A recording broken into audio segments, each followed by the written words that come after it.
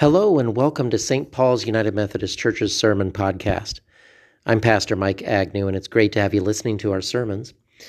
If you would like to learn more about our church or the things that are going on, you can find us on our website at CherokeeMethodist.com. There you can find bulletins, newsletters, and upcoming events. If you want to check us out in person, we have a number of events, worship services coming up during Holy Week. On Maundy, Thursday at 7 p.m. we have a service. We also have a Good Friday service at 7 p.m.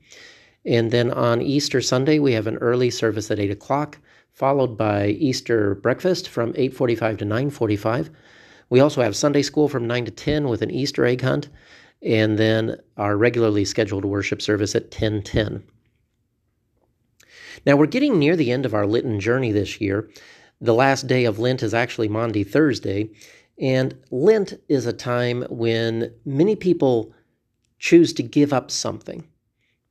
A lot of times people give up chocolate or food or, certain things, meat on many days of the week, but people sometimes will give up something and then use that time to focus on God.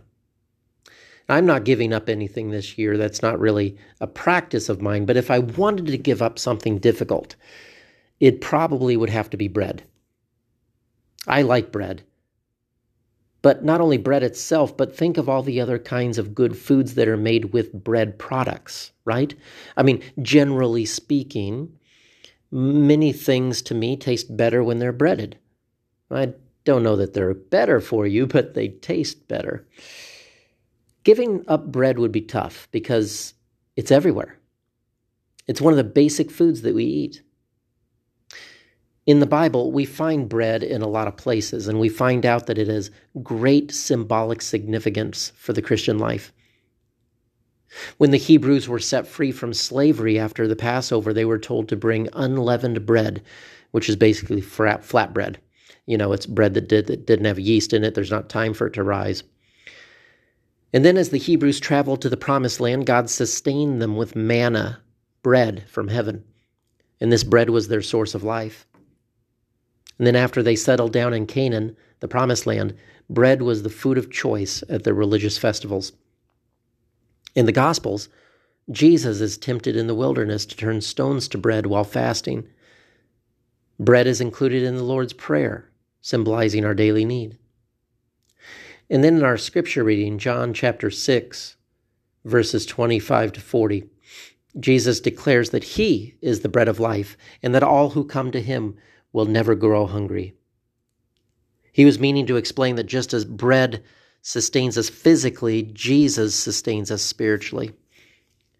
And then at the Last Supper, of course, the Passover feast with His disciples, Jesus broke bread and gave it new significance when He stated that it was His body, foretelling of His suffering and death. Now, this Lenten season, we've been taking a look at the I am statements of Jesus, statements that Jesus says about Himself, and He's making Himself divine in these statements. And so today, I want to focus on that idea that Jesus said He is the bread of life. So in John 6, what's going on in the story is that crowds are coming to see Jesus. They're seeking free food, basically. It hadn't been that long since they had already been fed. Just a few stories ago was the miracle of the feeding of 5,000 people with loaves of bread and fish. And so this same crowd then follows Him to His next location. They want more food. And so Jesus responds to them, and He says that they are what they need to be looking for is not what will feed them physically, but also for their spiritual needs. And they ask Jesus for a sign. They said, when Moses was here, manna came down. He sent manna down from heaven to feed the Hebrews in the wilderness. Well, Jesus replies that the bread of Moses did not result in everlasting life. People would eat it and then would get hungry again. But the bread of God, the bread of life, does. And those who eat it will never be hungry again. Jesus says to them, do not work for food that spoils, but for food that endures to eternal life. Jesus is the bread of life, the spiritual bread that all people are seeking for, whether they realize it or not. It's what the world needs and what we have to offer. So hopefully all of you listening to this know Jesus. Hopefully you're already following Jesus as best as you know how at this current time in your life. So most of us, we've received the bread of life. We sustain ourselves with this bread on a daily basis, whether it be through church events, Bible studies, small groups. You fill up with the bread of life. You have more than enough. But the problem is, there are a lot of hungry people out there in search of something that will satisfy their hunger, their craving. And they aren't sure what will satisfy their hunger, so they try to fill it with all the wrong things. They're hungry, but they don't know what will fill them. In the same way, in John 6, the people want something from Jesus, but even though they say they want food, they don't really know what they want. First they ask for bread, then they ask for a sign. Today, people try to fill their hunger with other things that seem promising at the time. Money, prestige, empty relationships, drugs, power, you name it. And just as he was back then, Jesus is trying to redirect people to the fact that they need him, the bread of life. Back then, of course, Jesus could offer that in person. Today, he does it through us. You see, you and me, we hold this bread of life in abundance. We've been blessed beyond measure, beyond what we need or deserve. But outside, the people are hungry. So why in the world would we keep the bread for ourselves? Think of it this way. If we are the food pantry, do we dare not tell people that we have within us the bread of life to share in abundance? Do we dare keep it to ourselves? Of course not. And our mission as United Methodists is to make disciples of Jesus Christ. Translation, share the bread of life with those who are hungry. So we are here to offer the bread of life and to see lives transformed. But we all have to be willing, and this is the hard part, we all have to be willing to leave the church building from time to time and share the bread of life with people where they are. And then we can invite them to experience this bread more fully within this community of faith, or wherever your community of faith is if you don't belong to our church.